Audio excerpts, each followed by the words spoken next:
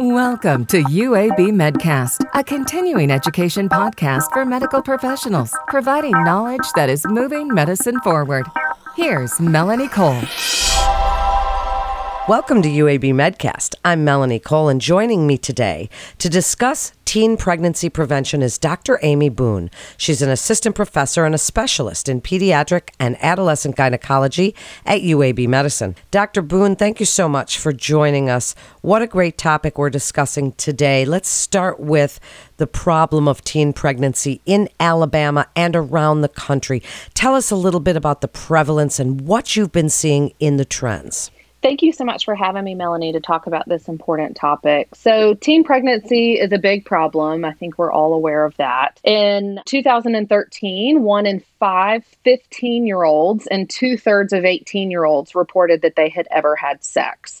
So that translates to nearly 3 in 10 teen girls in the United States will get pregnant at least once before they turn 20 years old. Luckily, this number has declined pretty considerably from its peak. It peaked in about 1990. There are certainly some racial and ethnic as well as geographic disparities to the rate of teen pregnancy. So Hispanic and non-Hispanic Black teens, their birth rate is about 2 times higher than that for non-Hispanic white teens. And teen pregnancy rates are generally highest in the South and in the Southwest United States. Half of these teen mothers don't graduate from high school. And then another byproduct of teenage sexual activity is, of course, sexually transmitted infection. So about 9.5 million adolescent and young adults, and for that classification, we're talking about 15 to 24-year-olds, they're diagnosed with STDs every year. In Alabama specifically, that translates to, in the year 2020, 977 patients under the age of 18 were diagnosed with a sexually transmitted infection. Wow, this is a pretty widespread issue. And I mean, there's a lot that goes into this, Dr. Boone. Certainly there is now a political climate involved. There is families involved. There's so much involved now. Can you tell us any prevention strategies that have been shown to work? Luckily, there's one. It's the comprehensive sex education. So this is supported by almost all of the medical professional organizations. So we're talking about the AMA, AAP, ACOG, and all of the other professional organizations pretty adamantly support this. So this is talking about programs that include information about both contraception and abstinence, and that's been shown to help young people delay their sexual debut. There's also pretty robust data that supports that abstinence-only education programs, they're pretty scientifically and ethically problematic. They systematically ignore or stigmatize many young people, and they just simply don't work.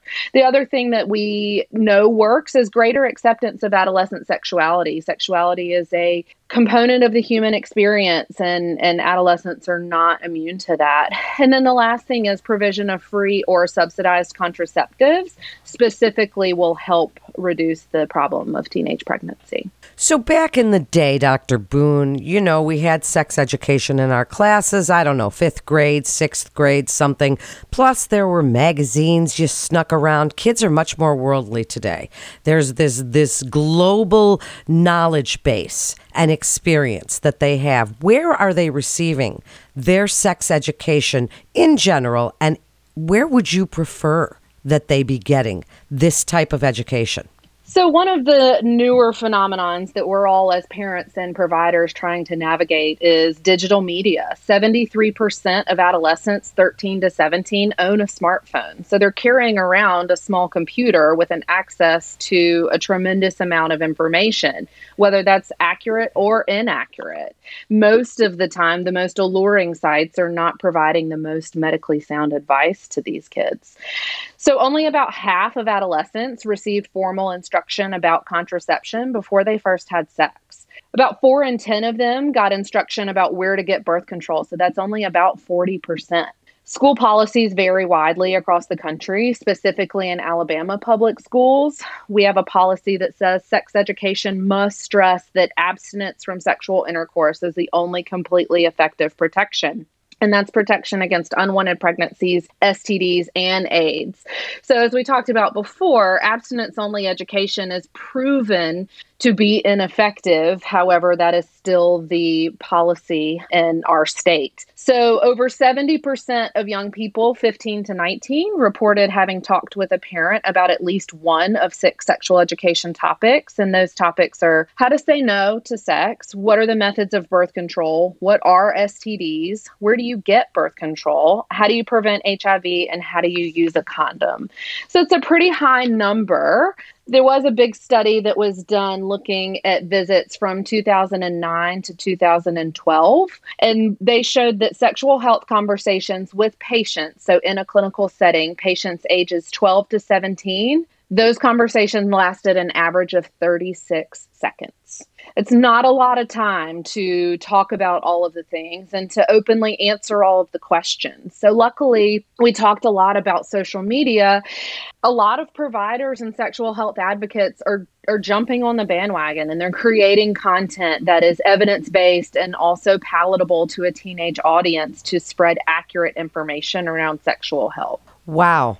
This is such a great and so important topic. Now, you're speaking to providers around the country, but when you are working as the expert that you are with adolescents and young adults, how are you dealing with this in your practice and with their families? Because I know there's a point where I know my 19-year-old daughter where I didn't get to go into the gynecologist office with her, and I had to stay back out in the office. So how do you help the families to have these conversations, and how would you like other providers to start these conversations as well? Because as we said before, they've got this whole internet computer right at their fingertips. So they are seeing things that maybe their parents want discussed in a different manner.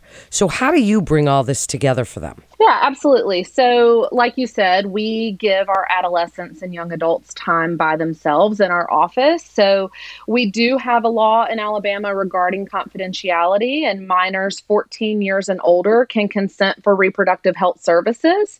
So we openly communicate that with the patient and her parent or guardian and stress the importance of that confidentiality. We talk with the patient about ways that confidentiality may be unintentionally breached by using the patient portal, whether their parent has access to that or not. How do they want us to communicate the results, whether that's pregnancy test or sexually transmitted infection testing? So we get their cell phone number specifically to make sure we're not calling the wrong person. And then the use of Title X clinics, that can definitely help avoid the explanation of benefits. So whenever you receive contraceptive services, many people receive a EOB that explains what was done, and that can be an unintentional breach of that confidentiality. Of course, we encourage the patients to communicate with their parents openly. There's other data that suggests that outcomes are better. Teen pregnancy rate and sexually transmitted infection rates are lower when there's an open line of communication, but we don't require it. Not all parents are open and ready to receive that information or have those kinds of conversations. So the other important thing is just to avoid any assumptions regarding sexual orientation. We're certainly in a time of change as far as gender and sexual identity goes. This is no different to our adolescent population. The question I would say to avoid is the traditional one that we were all taught. Are you sexually active? So that means very different things to different people. So it's better to be direct and open with your line of questioning. And your overall goal is to find out if the patient's sex life is fulfilling, autonomous, and contributing positively to their overall health. One strategy that I like to share with other providers is to focus on the 5 Ps. These conversations can be a little bit uncomfortable. So if you have a guideline like the 5 Ps, that can really help. So the first P is partners. You want to know the number and gender of the partners. That can help you assess the risk. A risk is also assessed with the practices. So the next P, and that's knowing what tests to order and what sites you need to obtain those tests from. The third P is protection from sexually transmitted infections. So talking about condom use, talking about PrEP, which is pre-exposure prophylaxis for HIV. The next P is past history of STIs. Most people say no to that question, but Many of them have not been tested. So you have to ask, have you ever actually been tested? Has your partner been tested? And then the last one is prevention of unintended pregnancy. Very comprehensive, Dr. Boone. And as we're talking about contraception and contraceptive options that are available for teenagers, again, our teens are hearing around the country and through social media that these things are being, that they're being looked at and changed. And there's all this talk. What do you tell teenagers about contraception, the importance of preventing sexually transmitted infections and unwanted teen pregnancies and all of these things, the importance of contraception, and what types do you recommend? There's lots of varying questions about contraception. And you're right, a lot of that stems from social media and what they hear from friends at school. So medically, many of them are concerned about things like weight gain or changes in their complexion. Many people are worried that contraceptive use for a long time will impact fertility in some way, shape, or form.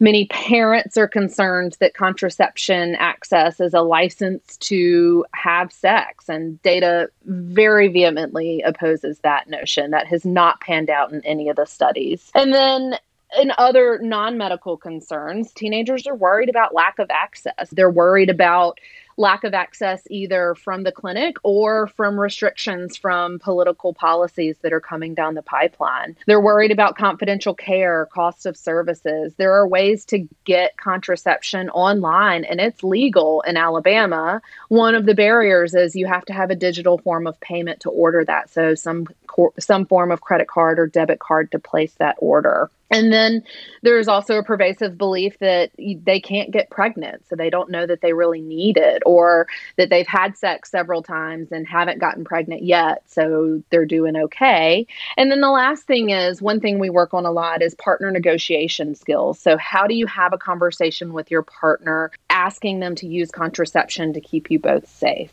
Yeah, that's really a great point that you just made. And this is such a comprehensive issue. It really is. It's similar in that way to the obesity epidemic. There are so many parameters and so many factors that influence what we see going on in the country today. As we wrap up, what would you like the key takeaway to be about the importance of communication, these discussions, knowledge-based discussions, medically-based discussions with teenagers and their families for other providers? So one of the important things is there is no restriction on any method of contraception based on age alone. There are lots of great resources out there for providers who want to learn more about how to safely provide contraception. In 2016, the CDC updated their medical eligibility criteria for contraceptive use. There's a phone app that allows you to stratify risk based on medical conditions history, which is really helpful. And then the dual method is the best for everyone, adolescents specifically. So condoms for STI protection combined with a more effective contraception. And the good news is contraceptive use is on the rise with a rapid uptake in LARC use among 15 to 19-year-olds in the past 5 to 10 years. The Title X Federal Family Planning Program clinics exist. There are 3 within 20 miles of UAB and then 147 of them within 150 miles. So there are resources out there. And then the last thing is emergency contraception is also another widely available thing. So that can provide protection from pregnancy as many as 120 hours after unprotected intercourse. And so the biggest takeaway is you don't have to prescribe this to everybody if you don't feel comfortable, but just know who to reach out to. We're always willing to give advice over the phone or to get somebody in to have these complicated conversations. Well, you certainly are, and so knowledgeable. Thank you for such an informative podcast today. And a physician can refer a patient to UAB Medicine by calling the MIST line at 1-800-UAB-MIST or by visiting our website at uabmedicine.org/physician. That concludes this episode of UAB Medcast. I'm Melanie Cole.